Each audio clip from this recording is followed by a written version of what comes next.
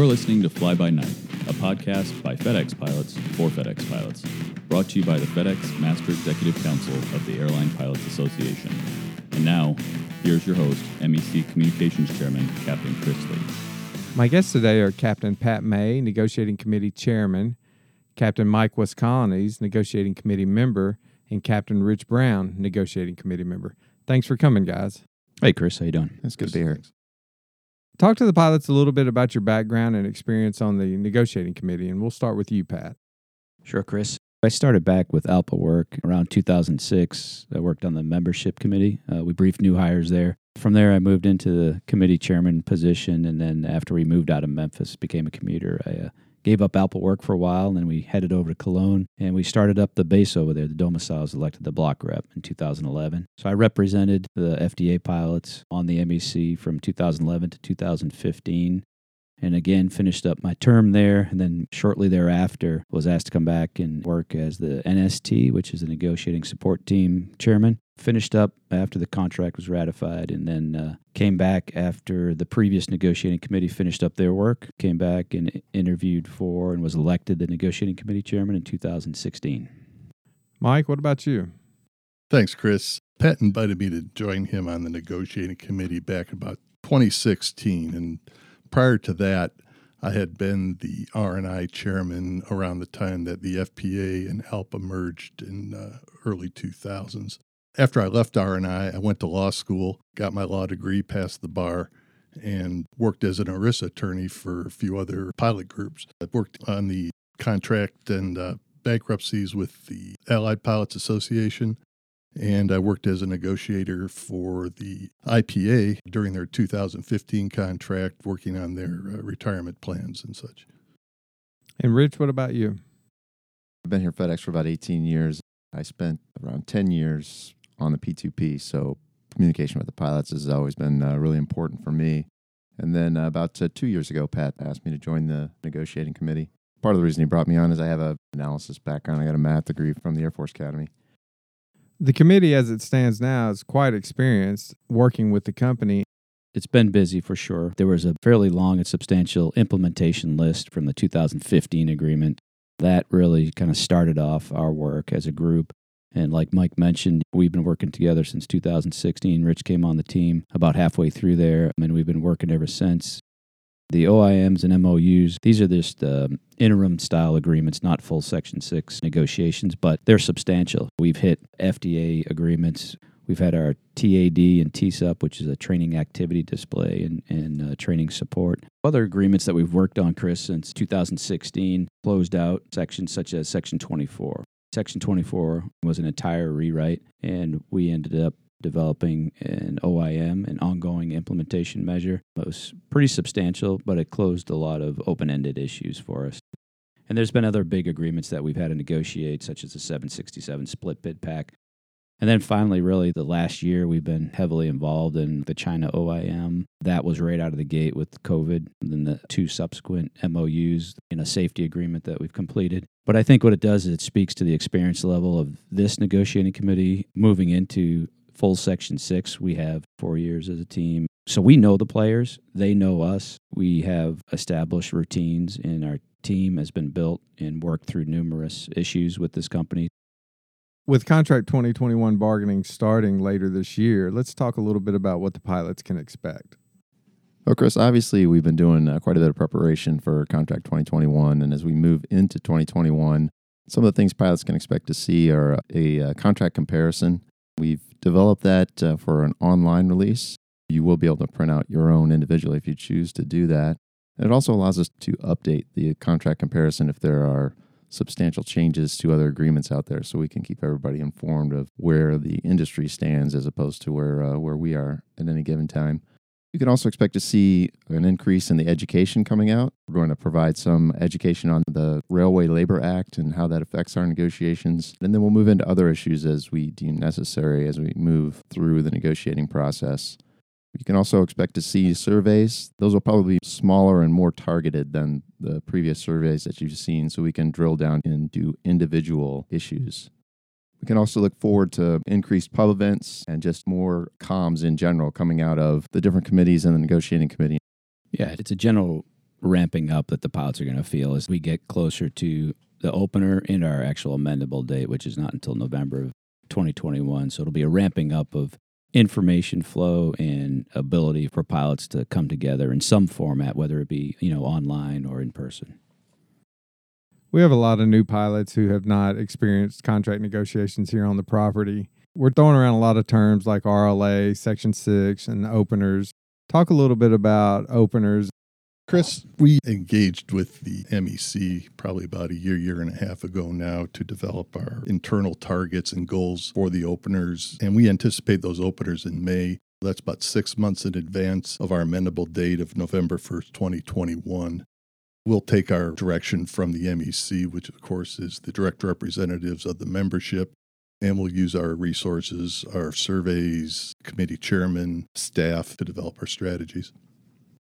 Yeah, great points, Mike. And, some of those other resources that you'll see the MEC will tap into, in addition to what Rich mentioned, the committee chairmen are integral in our development of issues for the MEC, so we can be the direct link there. We've seen hundreds of issues being brought forward, but they highlight everything, right? Anything that can be looked at or should be looked at or recommended to be looked at, we'll examine. But what we do is filter these through, really, it's a pilot-driven contract negotiation. So the survey really is the top layer in that. There'll be subsets of information that come in through contract enforcement, which will overlay on top of the survey, the committee chair bringing in information to us and recommendations. So all this ultimately acts as layers of cheesecloth where you're funneling out the best ideas or the things that should be targeted most. And we provide that information. The MEC ultimately makes those decisions. They direct us and give us the guidelines, and then we implement that through our openers with the company and ultimately developing full proposals. The easy way to think about that would be that the MEC is a strategic oversight and the negotiating committee is more of the tactical situation. We often hear pilots ask, why don't we have professional negotiators for contract negotiations? Can you talk about that a little? Yeah, this is probably going to be one of the last times we talk about it because we have hit it in a few areas already and it comes up. None of us take that personally. We actually appreciate it because pilots, what they're saying is, hey, we want the absolute best for our own pilots. We want to make sure that we are providing and giving ourselves the best opportunity to get the best contract we can. We do think that information there helps enlighten that viewpoint and that opinion. First of all, we do have professional negotiators that are not pilots, both at the national level and the local level. They are integral from beginning to end in that negotiation. The three of us and every other prior negotiating committee, they've gone through training. They go through negotiating training in person with ALPA National, with those same people that are the leaders from the staff side, the representation and legal attorneys up there, as well as seasoned negotiators. And what happens is you have, from a national perspective, the collective bargaining committee, and I'm a member of that collective bargaining committee. We actually go out and we train other negotiating committees, new committees starting off. We're lucky enough to have Mike as an ERISA attorney, and he's personally negotiated and helped assist negotiations for IPA, APA. So it's a well-rounded team, and pilots have to think for a minute. When they came to FedEx, why did they come here? And it wasn't because FedEx is just a great company. It was also because we have a great contract. And we have a great contract. You got to think about who negotiated that contract before. It's been pilots that go in and negotiate the contract. Now, we bring in the SMEs to our group, the subject matter experts, through a variety of resources, whether it's internal, other pilots, say the safety committee or the PSIT team, which again are the pilot SMEs, but we also have staff SMEs in retirement and insurance. We have ERISA attorneys at the national level. We have actuaries that come in from the national level. And these people are staff professionals that have been in this industry for decades. The last thing I'll say about this is ALPA, the organization, the association, is actually the premier resource globally for negotiations. In other words, other airlines, independent airlines and smaller airlines come to ALPA National and sit in on our collective bargaining roundtables that we do, and they actually come to us for training and assistance with other areas such as economic and financial analysis, retirement and insurance. So we really are the primary source of negotiating professionals in the industry. Our legal representation actually provide continuity because they've been involved with multiple contract negotiations over the years where there's typically turnover in the negotiating committee, correct? Yes, that's true. They have a lot of experience and knowledge of both the way FedEx operates and of previous agreements. Also, if you look at the industry in general, no one in the industry hires lawyers to do their negotiating for them. And there's a great deal of negotiating history back decades with these other airlines, and no one ever does that. And the reason they don't do that is because you want the pilots driving the train. No one understands the contract better than the pilots that are out there living the contract. So we need pilots at the forefront. We need that backup from the lawyers and negotiators to help us to get to where we need to go. But the front line still needs to be pilots. How can the pilots help you as we move into bargaining? Well, Chris, there's a lot of ways, and something that we say often, and we say it often for a reason, is stay informed, stay engaged. Those are the big things. Read the information that's coming out from the union. Social media is great, but it's not always the best place to get the right information. Go to the source. If you have a question, ask your rep, email the negotiating committee, talk to one of your P2P reps. There's all kinds of ways to get to the information. As you know better than anyone, Chris, we put out a lot of information for the pilots, and it's there for a reason, so that if you have a question, you can get the answer. You can get the right answer. You can also, as we move into negotiations, take care of your situation financially at home. Make sure you've got that 3 to 6 months of savings built up. We hope that we don't need to go there, but if we do, we need to be sure that the pilots as a group can handle that kind of a situation. Volunteer for committees. You can volunteer to help set up events, show up. So, like I said, we say it often, and we hope people remember it, but it's stay informed, stay engaged, and that's the best way you can help us out to achieve the best contract possible. Thanks a lot for coming. Any final thoughts?